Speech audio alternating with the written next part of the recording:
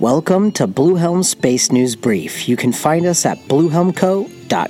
The annual World Space Week will take place this week with events around the world. The theme this year is, quote, "Satellites Improve Life," unquote. In 1999, the United Nations declared October 4th through the 10th as World Space Week. It recognizes the annual anniversary of the launch of the world's first satellite, Sputnik, by the Soviet Union on October 4th, 1957, and the entry into the force of the United Nations Treaty on the Principles Governing the Activities of Space in the Exploration and Peaceful Uses of Outer Space, including the Moon and other celestial bodies. Today is Monday, October 5th, and these are your top space news headlines.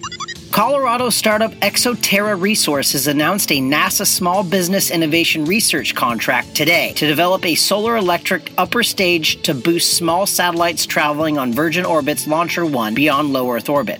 The new board of the Commercial Spaceflight Federation says her initial priorities will be finding a new president for the organization and dealing with a range of regulatory issues affecting the organization's member companies. The CSF announced October 2nd that the members selected Audrey Powers, Vice President of Legal and Compliance at Blue Origin, as its new chairwoman. She succeeds Tabor McCallum, co-founder of space tourism company Space Perspective, who completed his 2-year term as chair of the CSF board.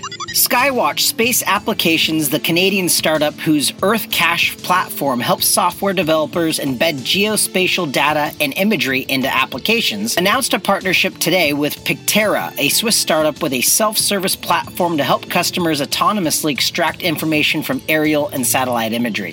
The astronauts aboard the ISS got nearly 4 tons of new supplies today, including a $23 million titanium space toilet. The gear arrived today aboard the private robotics Cygnus freighter. In-space transportation startup Momentus announced service agreements October 2nd with Australia's Skycraft and French spacecraft engineering company Meccano ID. Santa Clara, California-based Momentus revealed plans to deploy a Pathfinder for Skycraft's microsatellite constellation on a Vigoride flight in June 2021. Momentus plans to send the Skycraft microsatellite into orbit via EOS, a separation ring developed by Meccano ID with funding from the French space agency CNES. If successful, the June 2021 Skycraft flight will be the qualification flight for EOS, which, quote, opens the door for commercialization, unquote, according to the October 2nd news release.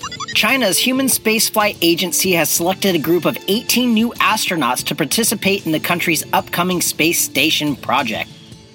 S&B is brought to you by, statistically speaking, about 49% of you might wear bras. I'm not going to sit here and pretend I even know what I'm talking about when it comes to them. However, our new sponsor, Hope's Chest, does. Since 2009, they've specialized in helping breast cancer survivors and those who've had reconstructive surgery, breast augmentation, and reductions. They also help those that are well-endowed, itty-bitty, athletes, moms-to-be, and those who have suffered from fibromyalgia. So if you have a problem trying to find the right fitting bra, head over to hopeschest.com for a unique bra fitting experience. They're going to help you find the perfect fitting bra for you. Once again, head over to hopeschest.com or give them a call at 714-797-9996. Law, policy, and events in space. A California judge October 2nd officially ended SpaceX's 18-month-long lawsuit against the U.S. Air Force. Following a September 24th ruling denying SpaceX's claim, the judge on Friday ordered the case to be closed. In the October 2nd motion to close the case, the judge notes that his September 24th order denied SpaceX's claim, quote, conducting that the Air Force's actions were not arbitrary, capricious, or in violation of the law, and that SpaceX was not entitled to any relief for this action, unquote. The U.S. Air Force intends to combine multiple space procurement organizations into a single Space Systems Command, and it's finding the task more complex and time-consuming than originally envisioned, a senior official said October 1st. The Space Force announced in June that it would stand up a Space Systems Command to oversee the development and acquisition of next-generation technologies.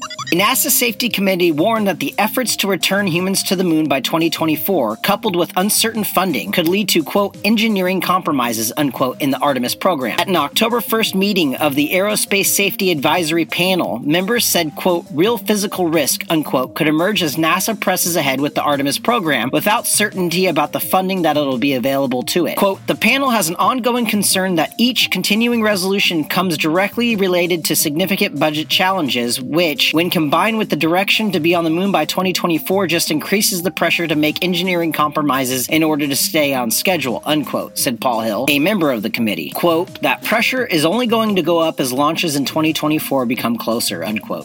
Pentagon's Space Development Agency, which will become part of the U.S. Space Force in 2022, selected SpaceX and L3 Harris Technologies to produce satellites and sensors that can track and target advanced missile threats from outer space. Board notices published to the federal procurement site beta.sam.gov Friday afternoon indicated that SpaceX could receive more than $149 million and L3 Harris could receive more than $193 million to produce capabilities for tracking layers of SDA's Tranche 0 Wide Field of View program. There are no immediate launches on my calendar. We're probably just going to be playing catch-up here.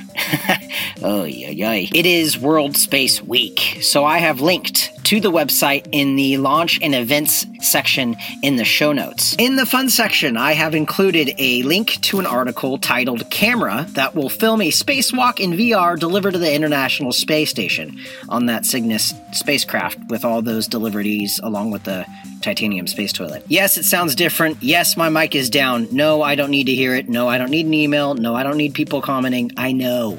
I get it. I'm sorry for your ears. I'm sure they're bleeding by now.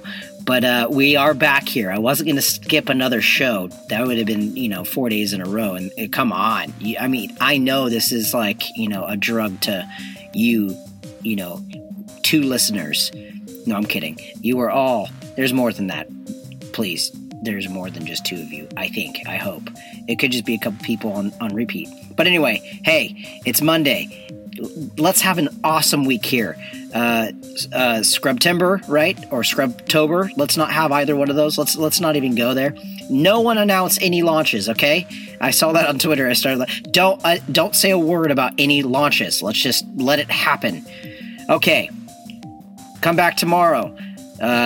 Subscribe, rate, review, tell someone about it. All right. Drink your water. I will talk to you tomorrow.